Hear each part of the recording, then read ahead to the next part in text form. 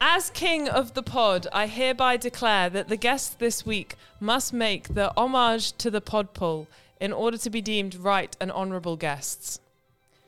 To the podpool further afield, listening in the comfort of their bedchambers, you, Lucy Atchison and Amy Joy, whom sit before me, recite after your podarch. Me. I swear, but a swear word that is not the C word. Our mothers were not impressed.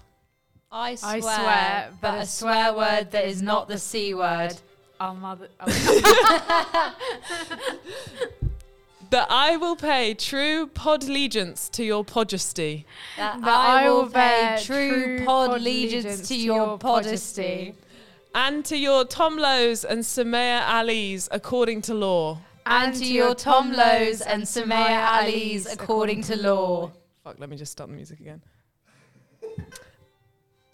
But not law Adam has had any involvement in because he failed his law exam. But not law Adam has had any involvement in because he failed his law exam. I swear to spread the word of the pod far and wide. I swear to spread the word of the pod far and wide. Even to unreachable places like Europe without a visa. Even to unreachable places like Europe without a visa. Praise Brexit. So help me pod. So help me pod. God save the pod. God save the pod. That is a disgrace. You're reassured, I'm reassured. Not another one. Mistakes were made. Peppa Pig world. Thinks he's Obi-Wan Kenobi. The truth is he's Jabba the Hutt. You live rent-free in his head. Tofu eating, wokarati. Hello, welcome back to Any Politics. I'm joined by Emily. As per every week. And Lucy's back. Hello. She's returned. Good day. And we got a new guest I on know, today's debut. show. We've got Amy Joy on for the Hello. first time. Hello, Amy. How are you? I'm good, thanks. You? I'm wonderful, thank you. No one ever Lovely. asked me how I am. Oh, so wow. get a grip. Look Like, at that. come on. It's nice to be asked. How's everyone's uni going at the moment? How's Don't exam ask. season? Don't ask. Let's not talk I'm about writing it. a critical theory essay, Ooh. which is an analysis of Taylor Swift and her Oh, breakups. wow. So Wow. it's going pretty good. That It has sounds- to be said. that sounds At least fun. the diss is done as well. Yeah, the diss is done. Congratulations on the diss Thank being you, done. thank you, thank you. Incredible. How are your essays going, Amy? I have done one kind of. I'm making my way through the other, but I have not started revising for my 6 exams. So it's a shambles. exams? That's why 6 you don't exams. take languages, guys. This is a lesson to Don't do languages. Don't Yeah, do there we go. languages. Yeah, wow, 6 exams. I've only got 2 and I'm complaining about them constantly. Yeah, Constantly. 6 exams, 3 in person. So vibes. In person? Are they Yeah. orals? 1 oral Wow. and 2 written. Naughty. I know. Right, so to get into this week's show, there's a couple of things we need to mention before we get started, which is number 1, Emily's dad's going into a knee operation. Oh no, he will have had it by the He'll time have had this it by comes the time out. we're hearing this, but tomorrow Hopefully for he's us, fine. the God 4th bless of May, Emily's dad. Good luck, so Emily's dad. Good luck, He's Simon. very You'll be absolutely stressed, fine. but he'll be And by alright. the time you're hearing this, you'll be He'll have a absolutely brand fine. new So knee. Look at that. It'll be needlessly. The concern will be needless. There you go. Excellent. Right. And the other story is the local elections are happening. They will have happened yesterday when you're hearing this. If you're listening on Friday, so we don't know the results, but we'll talk about that in a couple of weeks, and it'll be the first opportunity we can see how voter ID affects turnout. But obviously there'll be quite a low turnout in these elections anyway. Lots of people are kind of saying that these results will tell us who will win the general election next year. This is a bit dodgy as a kind of metric because turnout in local elections is quite different, and often people in the local elections vote in different ways than they would in general elections, and also the way that they're decided is all different, so it's a slightly weird way, but you can get a general sense of popularity of parties. So if Labour Party do a massive swing, it probably means that they're on track. I think to win it'll the next show. election. I think it's more likely to show kind of like unhappiness towards the Conservatives more than anything else. I think if the Conservatives do very badly, it that is more a sign of how people are viewing them. And you'll get a lot more likely Liberal Democrat wins in this than you would in the general election, for example. Yeah, and also because people don't tend to go and vote in local elections, it's the hardcore politics fans. So yeah, like smaller parties do better. Are we hardcore politics fans? Do we count? Right. Are you voting? Are you aware of what we are doing right now? No, what's this? Right, so onto the there's a few main stories today. I haven't laid out the show. We're going to talk about Starmer and his going back on another commitment, and then talk about him in general and why I've got some problems with him. And then Amy's going to talk to us about Sudan, and then we're going to talk about the big story of the week is the coronation, and we're going to talk about it and the monarchy itself, King Charles and all that stuff. And then at the end of today's show, I have a game. But yeah, so to jump in to Starmer, I've called it in my notes, Starmer and the phantom tuition fees. So when he first became leader, he promised he would scrap tuition fees and said he would have it in a manifesto. This is in March 2020. And then he has now moved away from that commitment. This follows a bunch of flip-flopping and a lack of backbone on key Labour Party policies. And I just kind of wanted to bring this issue up because I think I'm annoyed at the Labour Party in general at the moment because basically everything that Keir Starmer said to get the membership vote, in which I am a member of the Labour Party, I didn't actually vote for Keir Starmer. He was my second choice in the way that those elections worked. There were three candidates, Lisa Nandy, Keir Starmer, and was it Rebecca Long-Bailey? She was like the Corbyn continuity candidate I remember in those elections. But I voted for Lisa Nandy and then Keir Starmer. But all the promises he made in that campaign about like scrapping tuition fees, about like he was kind of pro rejoining the single market at the time, he's kind of flip-flopped and changed those positions. So tuition fees is obviously quite a big issue for us because we're all students, and it is something that has an impact on people. Kind of, it puts people off going to university, and it's a massive amount of money, and it's like it is a massive thing, and the Labour Party have always been kind of pro lower tuition fees, and then they were pro scrapping them in general, and so Keir Starmer has now said that he's moved on from that commitment of scrapping tuition fees, and it's another example of Keir Starmer saying one thing and then waiting a bit and going back on it and just changing his mind and trying to have every single opinion but also having no opinion. And it is quite frustrating because it is the point of what do the Labour Party even stand for anymore? He literally just has no backbone. Like, it's so painful. But then he does have a backbone, but then he doesn't, but then he does. But it's like, but does he? I don't know. And it's kind of annoying. So they're trying to be the party that's the opposite, so the Conservative Party, to win the election. But the thing is, like, at the moment, what is the difference between them? Because they're not going to go back on tuition fees. They're as we're going to talk about, their policy on Rwanda is kind of, I think they would probably try and continue the policy. They haven't said that it's morally outrageous that we're trying to deport these desperate people away. Brexit, he's trying to make Brexit work, in quotes. Like, their positions are like a kind of, the Conservative Party has gone like back to the Miliband style of, we're just going to soften the right-wing policies, and basically you're going to have a competent right-wing government that are doing all the same things. And I don't know, it's just really frustrating because when he was running for Labour leadership, he had to try and win over the membership, and the membership are quite left-wing because it's a left-wing party. So he made all these commitments to electoral reform, he made commitments to like tuition fee scrapping, he made commitments to like potentially nationalising railways and stuff like that, and like kind of kept all this going on, and you were like, oh wow, he's going to be a Labour leader who's kind of centre left, more Blairite, not as far left as Corbyn, but he's going to try and advocate, and he's a sensible man who's he's been a lawyer for the Crown Prosecution Service, he's a good person, and he's going to be able to get all these proper left-wing policies done. And now he's just flip-flopping on all of them, and you have no idea where they stand anymore. I think there's an element of like the Conservative Party don't have a long-term plan because everything keeps becoming a shit show not out of the blue, but like COVID and things like that. They've had to deal with the issues as they come. So I think there's no incentive really for the Labour Party to have a long-term plan either, because their opposition is such a mess. But then the problem is he spent however many years, like 3 years now, just kind of letting the Conservatives kind of erupt amongst themselves. It's like, okay, Keir, when are you actually going to have a plan, have some stability, have some kind of predictability about you and your party, and just actually have something that you stand for that isn't going to change in the next few weeks when there's some criticism. Mm-hmm. And there's some, like, if the genesis of the Labour Party is they've kind of been founded out of the trade union movement. So the kind of least you'd expect them to do is support strikers and support increasing public sector pay, funding the NHS, stuff like that. But he doesn't support the pay raises for nurses, even though they're eminently reasonable, because basically the nurses have experienced a real-term pay cut because of inflation and the lack of pay increase and a pay freeze imposed by the Tory government over the last 13 years. But he said that he doesn't think that they can afford to pay these public sector workers the pay increase that they're asking for. And it's like, at some point, there's literally no point in the Labour Party being this, like, because what are they standing for? They don't seem to have any positions. They're just trying to be a blank slate for anyone to be able to say the Tories are in chaos.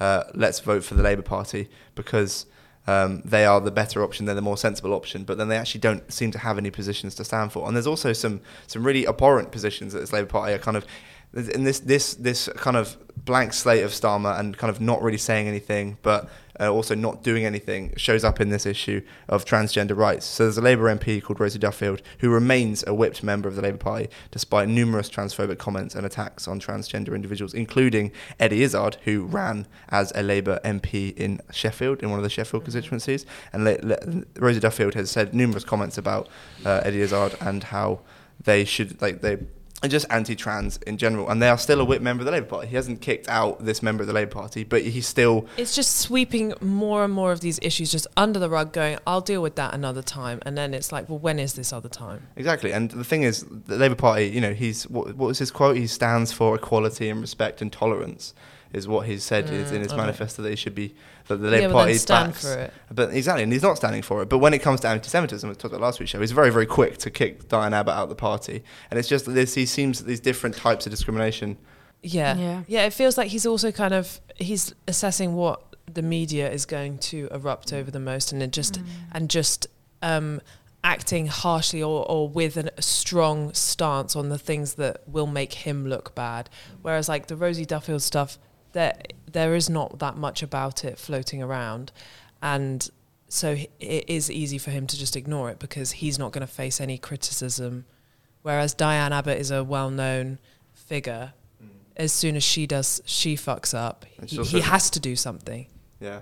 It feels like he's not fighting for anyone right now, I think, is the bit that's frustrating, because he's supposed to, he's supposed to be fighting for the working class people, but he's not supporting the trade unions and they're wanting to increase their public sector pay. He's not fighting for transgender individuals and LGBTQ community, because members of his party openly support anti-trans ideologies, and they remain whipped members of the party. He's not supporting the opposite position on Brexit, which is how, lots of the people who've wanted to remain and want a closer relationship with the European Union or are voting Labour now. And he's not supporting international law in being really anti the Rwanda deportations, and he probably would. He keeps saying that we shouldn't do it if it's illegal, but he's not arguing on the fact that how fucking immoral it is to deport desperate people to a country with a rough human rights record. He's not fighting for anyone at this point, and then it gets so frustrating because, again, I'm a member of the Labour Party, and I really think that I would prefer a Labour government right now, but I don't particularly want him to be Prime Minister, because what the fuck is he standing for at this point? He's not advocating. You know how we were saying last week about Joe Biden and Trump, and it's anyone but Trump kind of thing. Yeah. That's very much what Keir Starmer's going for, is anyone but the Conservatives, and he's banking on the fact that people's hatred of the Conservatives means that they will vote for him, which is probable, but it's not an election winner. It's not going to give him a majority in Parliament. It feels quite kind of lazy and like, what does he even do day to day? Do you think does he wake up and is like, oh, I'm just going to mooch about? Like, I love a mooch, but he's the ultimate moocher. He's definitely sits doing crosswords in the morning. Yeah. Definitely one of those, picks up a paper and does a crossword in the morning, for sure. I find that kind of you have to stand for something in politics, and when he first got into this position, I had a bit of respect for him trying to kind of find his feet and broadly just support, give him change the direction of the Labour Party. But the thing is, he's been in power. He's been in power in the Labour Party for over 3 years now. That is mental. There are no policies yet. Yeah. No one knows what they stand for. All they are is they're somehow not the Conservatives. But if you try to point out a difference between them, even people who pay attention to politics, like me, when me and Emily were prepping the show last night, I think we had a moment of, what are their actual policies? We have no idea. And I was Googling it every week. We talk about it on this show every week. I put into Google Labour Party policies 2023 and Google was whirring. It was like, I don't know. And then it was like 5 pledges Keir Starmer has made, and it was just the most pathetic, like, oh, we'll be a net zero country at some point, and it's like, great, well done. Yeah. And even the very, and this is the kind of whole point of the section to round it out, is the whole point is that he said the few pledges we had from him and like scrapping tuition fees, he's going back on. So what does he actually stand for? There's no basis of policy, no foundation of policy. And the thing is, there's nothing we can do about it because he's the other option. And the thing is, in our system, which makes it slightly better than America, is that in our, most people listening to this are not in Keir Starmer's seat, so they're not actually directly voting for him. So if you were to vote Labour in a general election, you'd be voting for your local MP and your candidate. So it's not like you're not directly supporting Keir Starmer in the way that if you were in America, you'd vote for Joe Biden over Donald Trump. But he would still become prime minister, and this ideology of kind of, or would just be a blank canvas and a blank slate for everyone to vote for, to project their ideals onto, would then be in charge of the country. And the problem is, they're the only other option. It's them or the Conservatives. Also, in a country where the Conservatives are just so chaotic, the way to really just set yourself aside as competent opposition would be to have clear policies and show that you're going to run the country in a way that's the opposite to what they're doing now. Yeah. But instead, he's just It would be so easy for him to make the Labour Party look competent when you're comparing it to the other side. That's the thing. He used to work for the prosecution side. It's like he knows how this whole thing works. You can be competent and advocating for things at the same time. You can be, but in fact, I think he looks rather incompetent that they don't seem to have a policy, and none of the fucking shadow cabinet can say on any news shows what the policy is, and they all seem to not have any idea. And there's it's just, it's a mess. Mm-hmm. But he was buying people 99s in Blackpool over the weekend, so I think. He's all right. He's an all right lad.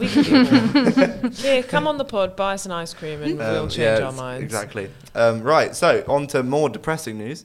Amy, what's been happening in Sudan? So I am no expert, but from what I have gathered, there is essentially a clash between the army and paramilitary forces in Sudan. This is the first clash since these groups formed an alliance in 2019, but it has come from a long tussle for power. So the main players are the Sudanese army led by General Abdel Fattah el-Burhan, who has been the country's president since a military coup in October 2021. Paramilitary group, RSF, Rapid Support Forces. So these guys were partners and they came together to oust the former leader Omar al-Bashir, who we all know, but they have been in long-running disagreements over how the country should be run. Recent violence has erupted out of tensions over the transition from military to civilian rule. So the fighting is mainly happening in the capital, Khartoum, with both sides accusing the other of initiating attacks.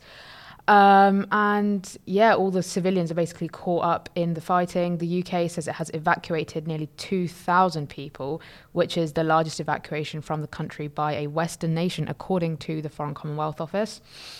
There's lots and lots of issues with this. Sudan and neighbouring countries are desperately running out of supplies and no one's really helping. The evacuation of diplomats means that embassies are closed, which means that a lot of people with passports stuck in the embassies are stuck in Sudan, so they can't leave because they don't have their passports. And people are saying that they're calling the embassy and no one's answering the phone. The UK extradition is also very, very strict. There's been lots of reports of Sudanese citizens with visas being denied passage. So they have visas to come into the UK, but they're not British citizens, so they're not being allowed to come. Family members of British citizens, including children, have been denied passage onto the planes, even though many of the flights taking off are not full. So, yeah. Wow. It kind of furthers the this is Suella Braverman's kind of anti-immigration thing, even when it's British citizens and they're trying to leave a war zone. This is this disregard for people in desperate need of just safety. It's just so inhumane. There are planes, there are seats, there are everyone should be allowed to leave, but there are children, there are elderly who have no one else, and there is just no empathy for the situation. And even as it says in these notes, British citizens are being denied that, and it's even I think not allowing someone even though they aren't British citizenship is obviously morally wrong as well. But someone with a British, what's the fucking excuse at this point? It's absolutely abhorrent. It reminds me of the Afghanistan withdrawal and how botched that was. And obviously it was Dominic Raab was Foreign Secretary at the time. The sea was closed. And it's just the way that we don't care about these people in desperate need, especially for example in the Afghanistan withdrawal. I think we only got 11% of translators out during the time. And these people, you know, they were working with the British military and they're working with the American military. And then when the Taliban took over, their lives are very much in danger because the Taliban are not very pro-British and American forces. And it's not a massive jump to say that quite a few of them will have died, and it's due to this government's neglect of not getting them out in time. And this is a similar situation, whereas lots of these people who are being denied will probably die, and it's absolutely fucking abhorrent that we are not doing more. And we should be doing more for everyone, not just British citizens, not just people with visas, but the fact that we are also not letting those people in as well, it's fucking awful. It's terrible, and I don't really know where to go. There's not much to... Yeah. I also think obviously diplomats have to be evacuated, but it is a basic responsibility to ensure that you are leaving things in a state where other people are just not totally stranded. But again, they just don't seem to... you do have to... other people's lives are also important. It's not just we have to put ourselves first in that situation. Right, so... after the break, we'll come back and we'll talk about the coronation this Saturday. So we'll see you in a minute.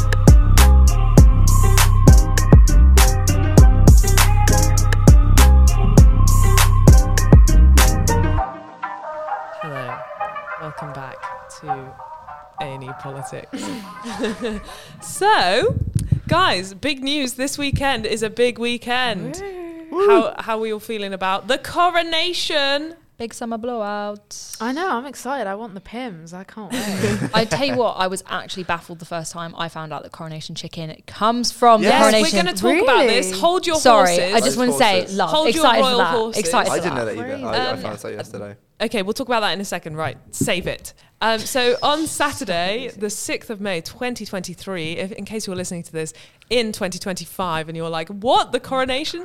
No, well, there might be another one. I don't know. Anyway. If you are listening to this in 2025, hello. How are you? I was thinking when we were saying the local elections happened yesterday, how funny would it be if someone in the future is listening on the day that the local elections did actually happen yesterday? And That would be funny. if that's you, That would be let so us know. crazy. Does Twitter still exist? Tweet us if it does. So many things have changed. Anyway, so tomorrow, Saturday, is the coronation of King Charles III.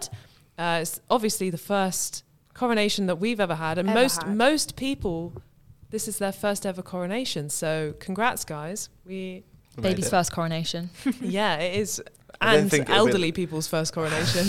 I don't think it'll be our last coronation, No. though, I have to say. So celebrations are planned all throughout the country. Whoa, before you get to any of the celebration talk, Oh, yeah. I've got some fun facts from Callum- my wonderful brother.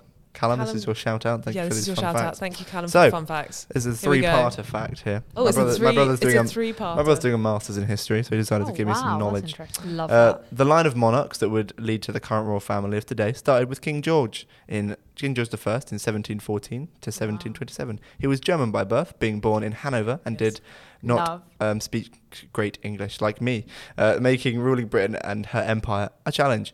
It was during George's first reign that Britain would appoint its first Prime Minister, Lord Rupert Walpole, and because of this, the power of the British monarchy would begin to decline to the mostly ceremonial role it has today. Unrelated, but Walpole remains the longest reigning British Prime Minister in history, holding the office for 21 years between 1721 and 1742. For context, Tony Blair only held the office for 10 years and Margaret Thatcher Also, for context, 11. I'm 21 in August, so he was Prime Minister for my whole life, basically. It's a long It was premiership. a long time. I can't remember anything before it. So, yeah, there hasn't been that much buzz around the coronation. No. I was saying to my family the other day that it feels like the BBC are going harder on Eurovision than they are the coronation. But I suppose maybe that's the same with all of these things. Oh my God, Be Real! Is it Be Real? No. Okay. Another one. Hell Pod yeah. listeners, we have to do, if Be Real goes off during the pod, we have to do Be Real. Back from Be Real. So it doesn't seem like... people don't seem to care that much. And I'm saying that maybe it's because I don't really care that much about it. So maybe I'm in a of little not bubble caring. of not caring. Yeah. But I did see there's a Telegraph advert I saw last night, which was like, there's a free offer to get 3 months free of the celebration of the Telegraph. because you want to savour every moment of the coronation. I was like, is the coronation going to take 3 months to But savour? also Because I the really Telegraph, don't. but I don't think it's that deep because the Telegraph is still emailing me being like, you can have the Telegraph for 1p a month if Yeah, you it's sign up so now. annoying. The So- offers keep getting less and less and That's less. so It's hilarious. desperate. Funny. It is When did they get crazy. to the point of paying you to read it? Because at that point, we get on that deal. Because I would pay. If they paid me, maybe even like £3 a month. Yeah, I'd do that. That's Telegraph, great. if you're listening. It's enough content out of this. It's not worth for it. this podcast. No, There but are it is some- funny. there are It some is hot funny. takes. However, They've had some issues booking performers. there's going to be a concert on Sunday, I believe. Sunday. Is a I thought it was like... There's a That's concert, crazy. Amy. No, I knew there was a concert, but I thought it was following... Oh, no. I think it's The the concerts. It's like the day is Saturday. That's just Coronation Oh, Day. wow. Yeah, that's all the like parades through all the London. like boring. And then there's the big The bit big- is the on big- Sunday, and and then then we all get there's- the day off Monday. Yeah. For my sister's Lovely. birthday, shout out to my sister. Happy Love birthday. that. Ooh, Um, happy birthday. But yeah, they've had problems booking performers. Yeah. So like Adele, the Spice Girls, Elton John have all said Diana that they lives won't. on. My favourite is the Elton John one. How hysterical that they asked Asked Elton him. John. Yeah. I it's know. funny. It's like, okay. Famously friends with Diana. Yeah, Like she best literally friends. has a section in his autobiography. Yeah. Like, I've read it, I wept. Do you know what I mean? Like, Yeah. he loved her. Like, what an... Sorry, no comment. It is funny. That is funny. But Because he used to perform a lot for the Queen, though, didn't Yeah, he? yeah, he of was course. like her not coronation, Jubilee. That's because she's a queer icon. guys, big news. Ollie Murs is performing at the concert, which I saw Ollie Murs at the weekend. Genuinely changed Wow. my life. No. Have you been yet? No. Basically, we had media tickets to go to Ollie Murs Yeah. because Charlotte, my housemate, anyone who doesn't know Charlotte, shout out Charlotte. Shout out Charlotte. Absolute So angel. Mrs. Charlotte Murs, Yeah. that's how she fondly is known. She Yeah. used to have an Ollie Murs fan page. I had a lot of Emily and Lucy continue to talk about Ollie Murs for about 5 minutes, so we're just going to skip past that.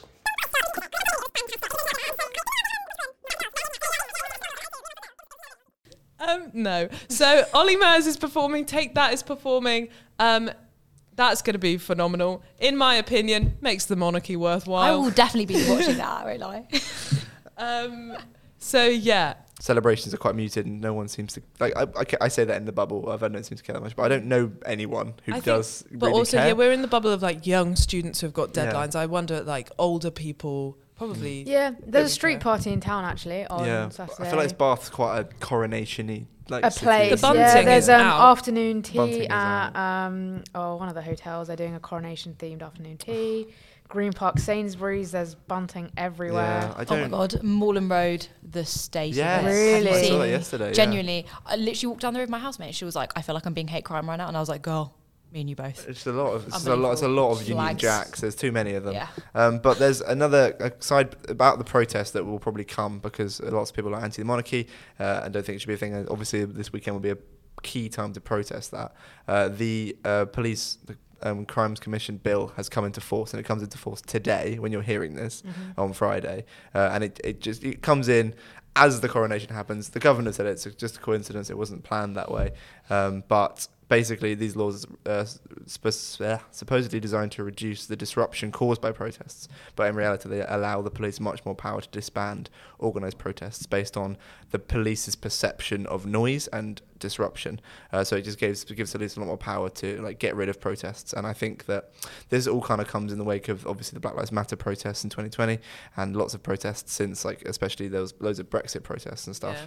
And I think that these powers come in at a time where it just feels like our protest rights are being cramped down upon, and it's quite a dangerous precedent because protest is part of our democratic right. As you were saying earlier, we don't actually have that much say when it comes to the electoral system and the ballot box because our options in power are not great in this opinion. In my opinion, on this opinion show, so protest is one of the key ways that we can express our voices without going to the ballot box, and the police now have more powers to stop our right to protest, which is we might see the first uses of that this weekend with people protesting the monarchy. Can I say, just quickly on the idea of protest, just because it links to the topic of free speech, so obviously I am obsessed with, how is it that the government are going to write multiple papers about how freedom of speech is being impinged upon, create a government free speech champion to legislate over free speech and decide what is or isn't a violation of free speech on campus, create woke tests that students have to take so so that if they're not woke, they can have discounted tuition fees.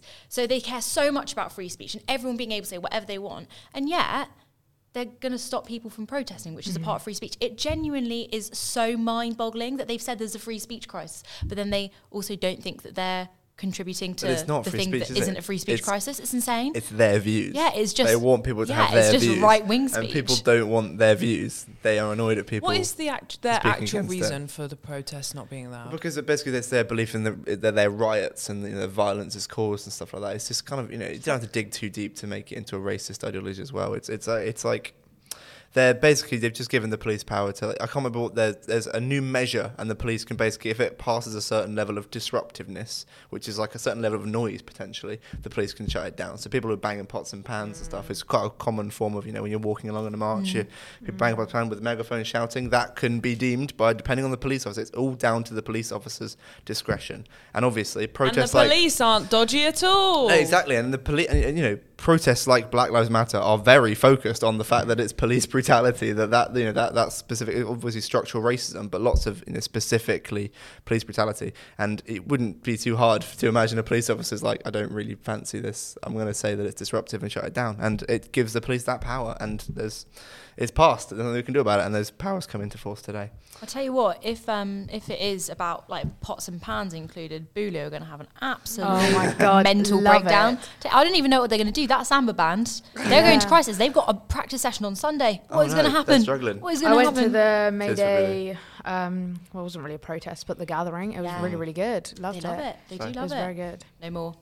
Obviously, there's quite a lot of controversy. We're going to kind of expand out. Why do people not really care about the monarchy? And I think that quite a few of us are kind of like, I'm not a royalist, I'm not a big fan of it. Am I a Republican? I don't think I care enough to be a Republican about this, but there's lots of I think there's a conversation we need to have about the royal family, and we were told we couldn't have that conversation when the Queen just died because we're all in mourning. We're not allowed to think about the fact that there's this very, very wealthy family, and you don't have to go that far back in our history to realise where they got the wealth from, and it's not through their good deeds, it's through creating companies that sold slaves to America and Latin America, and also there's the signs of the colonialism within the royal family are really obvious, and one of the key points of that is the Koh-i-Noor diamond, which is, did I say that right, Amy?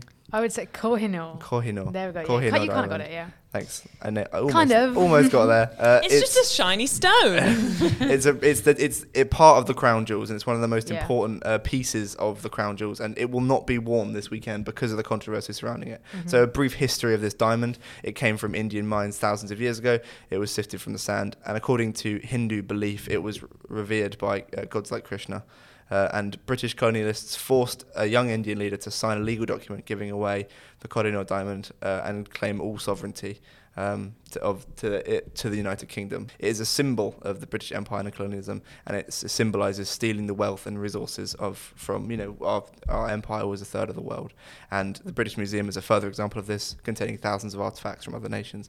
And I think it's a piece of this larger puzzle of we don't reckon with our history and the fact that we are wealthy. The reason that we celebrate in lavish ways like this is because the wealth that the United Kingdom has comes from the slave trade, from colonialism. There's so many of these things, we don't talk about them, and I think you can't separate. At some point we're going to have the conversation about why is the royal family so wealthy? Why do they get to wear pieces of Indian Hindu culture in their crown jewels when we've stolen that, and that was taken through blood and through colonialism? And why do they get to wear that? They shouldn't. There's no right to it there. Yeah, James Acaster does a really great bit about the British Museum. Highly recommend. I will put the link somewhere.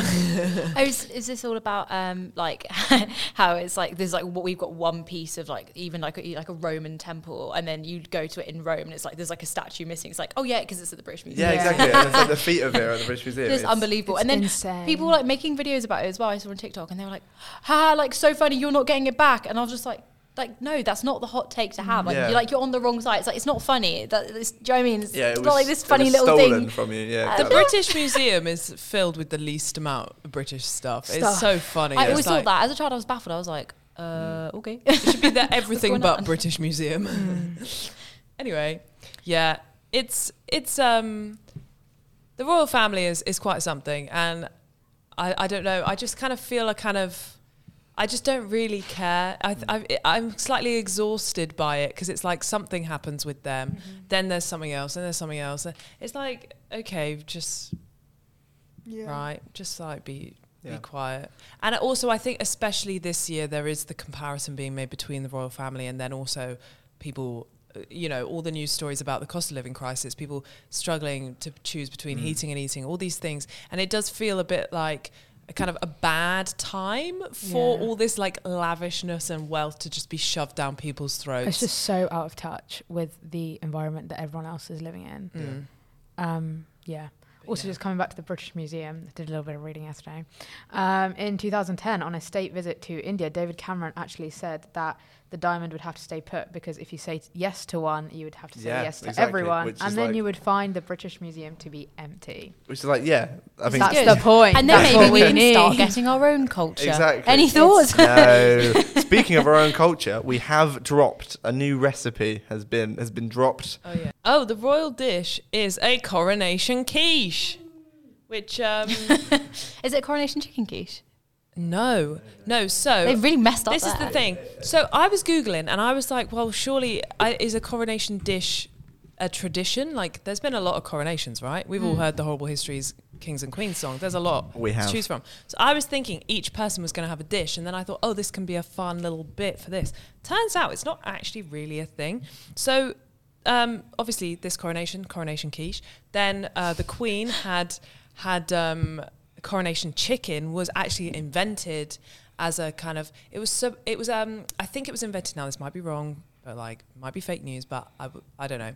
Anyway, I think this is the truth. It was invented for kind of diplomats coming over from other countries as a kind of way to like merge cultures. So like coronation chicken, that's why it's kind of a bit spicy, because like obviously us Brits are not. It's got some cinnamon in. It's got some seasoning. It's also it's not dry because it's got sauce as well. There you go. So they were trying to appeal to foreign diplomats from abroad, and so that's where the coronation chicken came from. Then before that, there was not really a dish until like Queen Victoria. The Victoria sponge was invented for Queen Victoria. But apart from that, there's only really been 3 dishes. But I think together, if you have some coronation chicken, some coronation quiche, and a Victoria sponge, quite a balanced meal. I was going to say coronation chicken and Victoria sponge are like iconic levels. Yeah. But what about Charlie sausage fingers then? What is in this quiche? Right, What's so special about it? It's just like... Oh, it's not If you say it's ham and cheese, honestly, the French are going to sue. Please don't. Please don't come at me with that. In a minute, we are actually going to do... we've got a recipe. Yeah, we're going to read it made out. A recipe so stay tuned for that. But it's just kind of quiche with it's just spinach and beans, and it's boring. Is it a vegetarian quiche? Yeah. Vegetarian quiche. That's symbolic of sausage fingers' commitment to changing the environment. Nigel Farage had a take on this, right?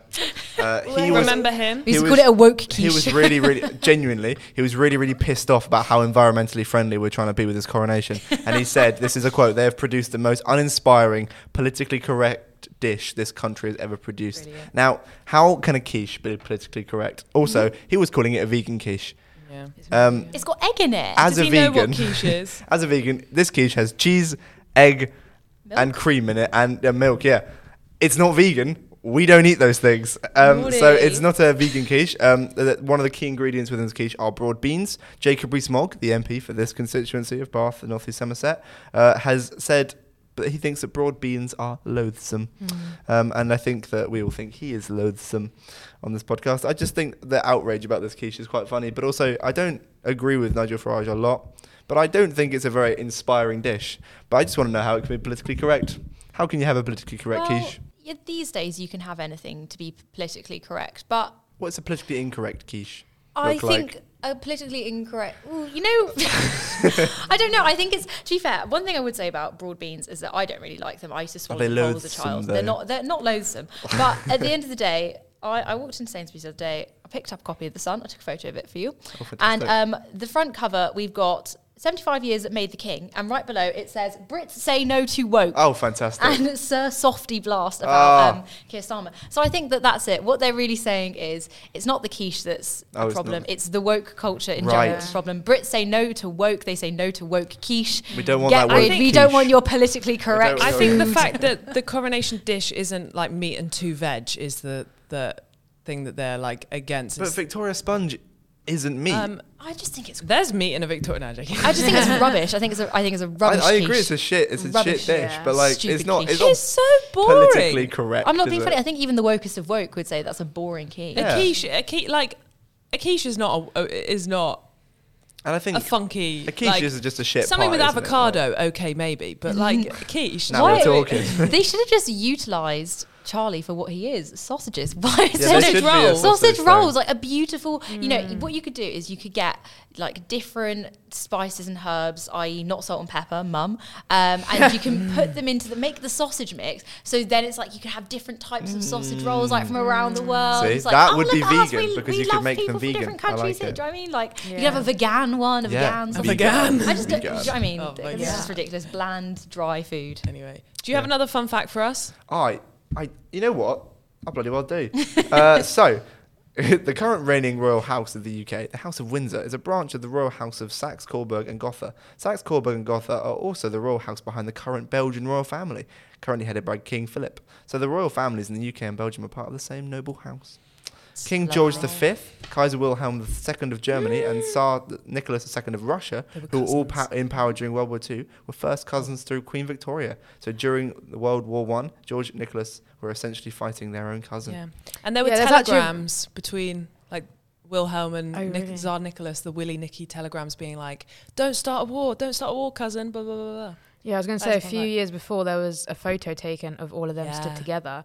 It's Yeah. actually really interesting because then And after I that they think, just started fighting. Like and so many people were caught in the George middle. and the Tsar used to like change outfits at dinner parties, and because they look very similar, and like prank people. But people say that George has blood in his hands though because of the family being killed. Yeah, Of course, they horrific. refused to help him. And then they had soldiers come in and say they were going to help them, and allegedly It's that's so, when the so whole bad. family Yeah, ended. Callum, you've sparked quite the little conversation. Well done, I Callum. know. Good shout out. mate. Just on the monarchy, it's obviously quite a crucial role in our society. Legally, it has all the power. Every single bill that gets passed through House of Commons has to be given royal assent. I always forget about that. And obviously, they figure out our society. And I can't find this whole thing quite upsetting that we're going to spend billions of pounds changing the currency. Like it's going to happen. Why?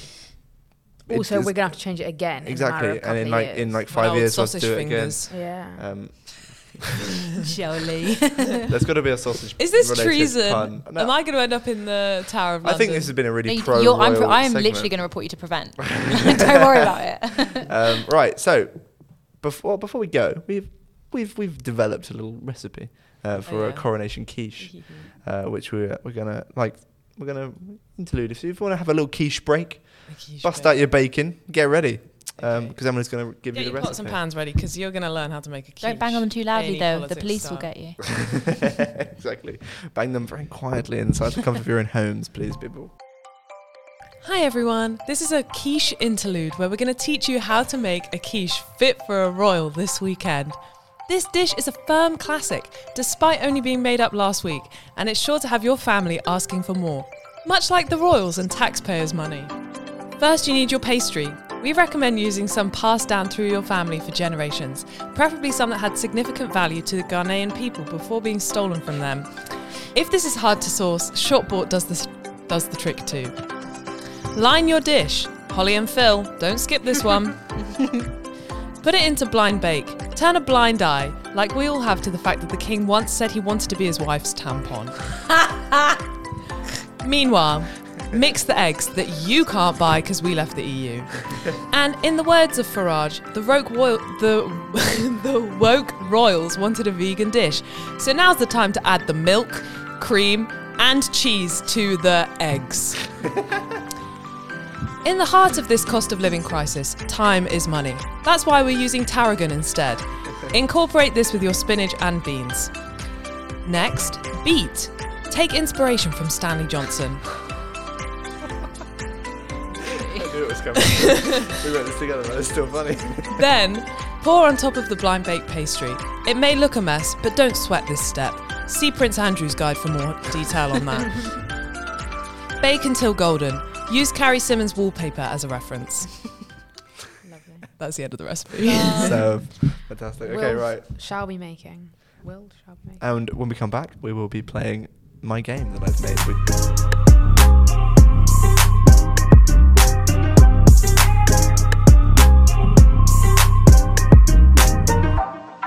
Hello, welcome back to Any Politics. Right, I've made the game this week because I thought I'm taking matters into my own hand, which is dangerous because normally Samaya makes great games and my mum sometimes comes through and makes great games. Shout out to mum. But what is the game this week? Basically, I'm going to give you a reaction to something. I'm going to give you what they said, and then I'm going to give you a multiple choice to figure out what's the cause of this reaction, and then you've got to try and get from A to B. You've got to try and explain, put your right-wing nutter hats on, and try and get to Mine's already the reaction on. from the cause of it, okay? And everyone will get a chance. We'll do it as a group to try and guess which is the one together. You can work as a team to try and work out the flow chart of ways to get to the outrage, if that makes sense. So you're giving us I'm going to quote your reaction, and then Okay. I'm going to give you 3 options for what the cause of the reaction was, and you've got to try and figure out how to get from the cause that you Okay. select to the reaction. Got and it. It's the easiest place to try it out like that. So, what is a liberal ploy to make people dependent on the government? Is it A, transgender penguins at London Zoo, B, the welfare state, or is it C, black actress playing The Little Mermaid? Can you just say at the beginning, what is a liberal what? What is a liberal ploy? This is a quote. Liberal ploy to make people dependent on the government. I'm just going to go for the most unhinged. See. You reckon it's black actress playing The Little Mermaid? Yeah. So it's penguins, Little Mermaid, or... The welfare state. Well, I think the welfare state is probably too obvious because... Mm-hmm. Oh, I don't know. This Make is people difficult. dependent on the I'm going government. penguins. You're going penguins? Ooh. Alicia, what's your guess? You know what? My heart says that it's black person playing Little Mermaid, but I might just go with welfare state just because Just in to the mix middle. it up. bit of diversity. Yeah. Okay, so you're going for... Amy's going for C, black Yeah. actress. You're going... Lucy's going for welfare state. I'm going Emily's going transgender for transgender. penguins. Emily, you are correct. Yay! No way! Okay. So, now how we've gotta do work out- transgender penguins mean... Make- make the people dependent on the government? I've got a flowchart on the Okay, document. let me have a little Oh think. my So, I'm thinking, right, penguins. The children I'll will tell you come what, there and are look 1, at the 2, penguins. 3, 4, 5, And that's 6, gonna make 7 them- steps in the... Seven fucking steps. Seven? hell. Are you joking? Right, okay. I'll give you the What? first... Okay, I what's won't give you the first give us the first one. one. Are we starting with penguins and getting to dependent on the So welfare state? I'll give you the brief of the story. So basically, I'll explain the Okay. penguins story and see if you can get there from there. So there is now transgender penguins at London Zoo. Basically, what happened is we don't know what gender penguins are until they basically get into adulthood. Gender is a construct we place upon penguins, right? This is what the biologists are saying. Yeah. And what people at London Zoo were doing is they were giving penguins like names, like gendered names, like Fred for a male penguin, even though we don't know what gender Yeah. is because gender is constructed, right? So what they've started doing is not giving the penguins names that confined to a gender until we see they're what like- biological sex they are Yeah. once they grow up. It's completely reasonable, Sprinkles. completely normal. Bacon.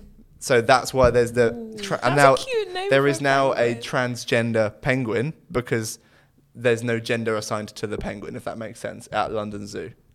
How does this lead to people being reliant on the government? So, at the zoo, I don't know, have you been to London Zoo, anyone? No. I'm not. I've not been in quite a few years. I used to frequent the zoo every now and then. As a The London penguins local. bit is delightful. I Shall I give you the first step in the flowchart? Yeah. So, children raised without assumed gender, which means that traditional gender roles are destroyed. okay. That means that women may not stick to the kitchen. Is it something to do with like childcare in the Yeah, future? so men might be stuck at home looking after the kids and in the kitchen, which means that No. no one's doing the work. But no, both parents are working, so then they're going to be dependent on the state for like childcare and because childcare is very expensive, the government are going to have to pay out more in childcare, and therefore couples are dependent on the state for their children being looked after because both people are working. I'm going to give it to you because There you're we go. very, very close. That's So yay! the flow chart goes. So transgender penguins at London Zoo, which means that it's going to lead people to raise their children without gender, which means it's going to destroy traditional gender roles, which means gendered relationships are going to be destroyed, which means traditional marriage is going to be destroyed, Amazing. which means the family unit is going to be destroyed. Therefore, when people aren't dependent on their families, what are they dependent on? The government.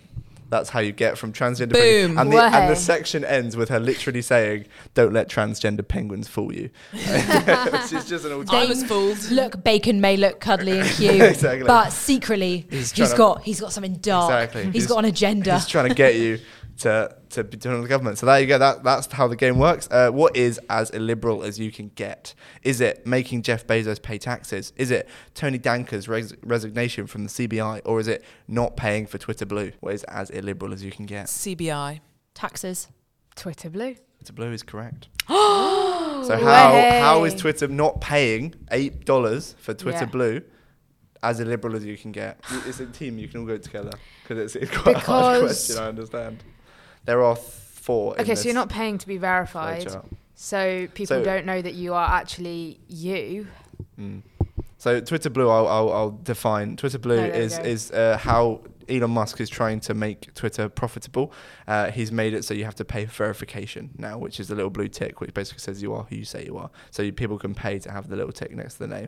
And lots of people are now not paying for it because they don't want to pay for Elon Musk and whatever the fuck he's doing with Twitter. People also are not paying, and he has paid for them himself because he wants them to be But then it verified. looks like they've paid for Twitter Yeah, Blue, it's which so people funny. are like, this is No, slander, don't say yeah. that I've paid for your service. So how is that, how is not paying for it, so someone refusing to pay for it, as illiberal as you can? I'll give you the first one, because apparently $8 democratizes Twitter. Does it? So you are not supporting democracy I've- by not paying. But how does it democratize it?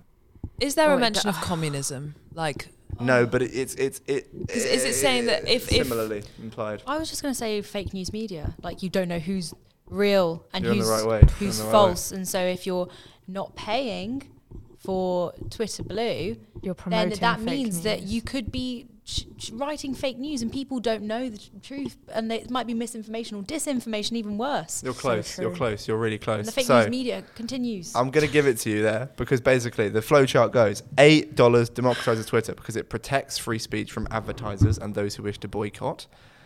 Huh? Opposing the fee is arguing against it's arguing that giant corporations should have a say over free speech. Therefore, it's as illiberal as you can get.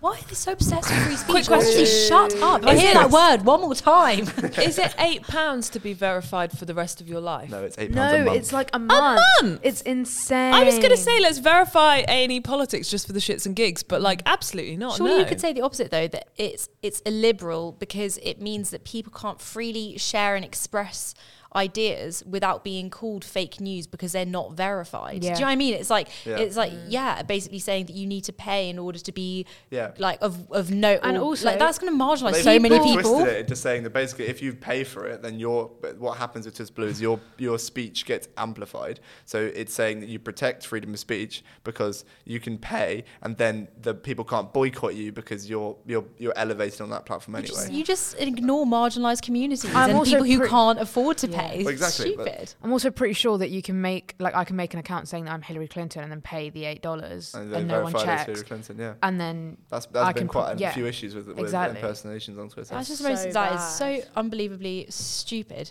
It's Why are a- we having these debates? Can I just ask a question? A question. Yeah. There are people dying. There are people dying in this country, around the world. There are people who don't have water, don't have food, living in war zones, don't have education access, don't have access to abortion, don't have access to fucking condoms, for fuck's sake. And we're sat here and we're just like, why are people saying these stupid things? It makes me genuinely, I'm just like, I cannot believe that this is something that is going on in the world. People talking about paying $8 for a stupid blue tick that doesn't mean anything. How ridiculous. And it's being given like so much space for discussion. Like it's Yeah. So many people are talking about it. It's like word We're pollution. talking about It's it. word pollution. Yeah, No, but we're when we talking do about it. it, when we do it, we're just not like the other girls. When they do it, it's word pollution. Have we been talking about this for longer than we spoke about Sudan? That's the question. Let's quickly move on. The last one. What will the people of Britain pay the price for? Is it Raab's sacking? Is it letting Gary Lineker back on the BBC? Or is it Biden not not coming to the coronation? It is Gary Lineker Gary every Lineker. day. Yeah, my Gary BBC Lineker. boy. You're actually all wrong. It's not No. Gary Lineker. Which one is it? Dominic Raab being Oh, sacked. boo. This Why is, would we pay the price? That man said that feminism is like cancer or something. yeah, What? he's not a feminist. That man also No, has literally when he was no asked if he was a power. feminist, he went, probably not. Probably not. So how? So it's Raab sacking. How are we paying the price? People of Britain, how are we paying the price? Because he's a brilliant mind of our generation. Yeah. Can I just say, all of my research for this came Okay. from the letter he wrote in the Telegraph. Right, so he was So the it's from his justice. own Does he thing. say he said that? This is what he said. This Okay, is what so he he said. said you are paying the price for me being a bully. Yes. Right, got it. So, is it something to do with the fact that he was Justice Secretary? No, nothing to do Oh, with this okay. specific. I was going do to with say the something about fact- like him keeping It's to crime do rates with down. the way that he was, like I- the investigation and stuff like that. It's So to do with is it that now managerial staff are going to be too scared to be harsh on their employees? So then productivity is going to decrease, and then growth is going to decrease because everyone's not being harsh enough, and Yeah. economics will I'm collapse. going to give it to you. So Are you the- like secretly right wing? No, I fucking love a flowchart, but also economics is basically taking one fucking mental idea Yeah. and another and then linking them somehow. Yeah. So I feel like my brain is just wired good to for this. like come up so with these links. how is Raab sacking the making people pay the price? Complaints were submitted in a coordinated way. These complaints were warped and fueled by fabricated accounts. HR guidance doesn't apply when you're an MP, and he didn't have an opportunity to respond before the investigation. This whole thing has meant that the threshold for bullying in government has been reduced, so people are less inclined to be critical of their staff, therefore less good policy will come out of government, and therefore the people will suffer. You know what? All you have to do with any of these is say the word woke, Yeah. say the word freedom of speech, and then you've sort of got a link. I feel like that's all the only thing it is. Yeah. Like, that's the only thing on their minds. It's some mad shit, isn't The it? But, wokeness, the wokerati. and like you said, Lucy, like there are actual problems going on. There are. And what we're actually paying the price for. I don't know if you've realised it. We've started The to pay cost the of living price. crisis, we are paying the price We're for paying. heating. Damn, We're I'm already paying the paying the price. price for Dominic Raab's sacking, and I think the world's worse because of it. We're all suffering out here because. My feminist icon. Nothing but respect. So that is today's show. I really, really enjoyed that game. Thank That you, was Adam. lovely. Thanks, I had guys. to really It's think as genuinely well. spent. I went to the Vogue building on like Thursday morning last week, and I was supposed to do 2 hours of essay. I did 22 minutes of essay, and the rest of it was this. Love. This It was worth it. Way more fun So good. for me to do. But yeah, Wait, so have you done all of Callum's fun facts? Oh, I don't think I have actually. Dun, dun, dun, Look at that. Callum, I've got one more fun fact from you.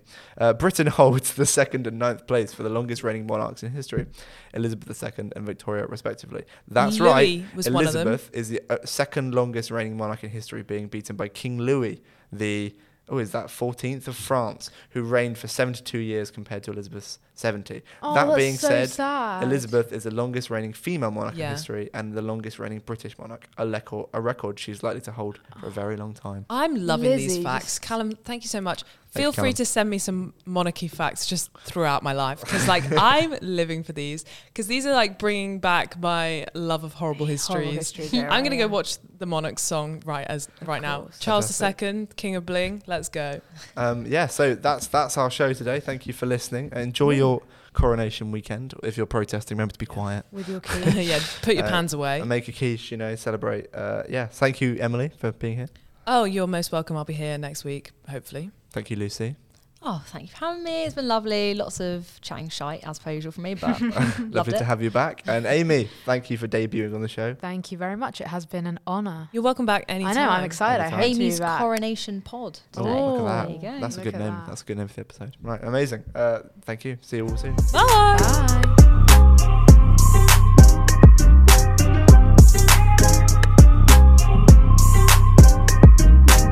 Hello. Another week has passed. Another podcast has been recorded, and another week that I forgot to record the credits whilst we were actually in the room. So here we are again. A&E Politics is hosted by Adam Wright and Emily Gray, with today's guest hosts being Amy Joy and Lucy Atchison. A&E Politics is produced by Adam Wright with contributors Samaya Ali and Thomas Lowe and Emily Gray. A&E Politics is a University Radio Bath production.